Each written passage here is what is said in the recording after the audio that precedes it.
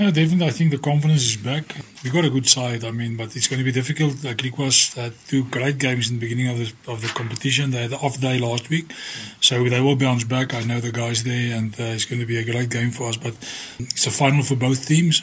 We can't afford to lose any more games, especially not at Loftus. I just think he was rusty. He came back from a long injury. He played 2 Super Sport Challenge games, got injured again, and this was his first real game after that. So we know he's a good player. He played for the Boks. You not play for the Boks if you're not good enough, and he will get there again. But as I said, I think Manie is the right guy for this game, and I'm looking forward to seeing him.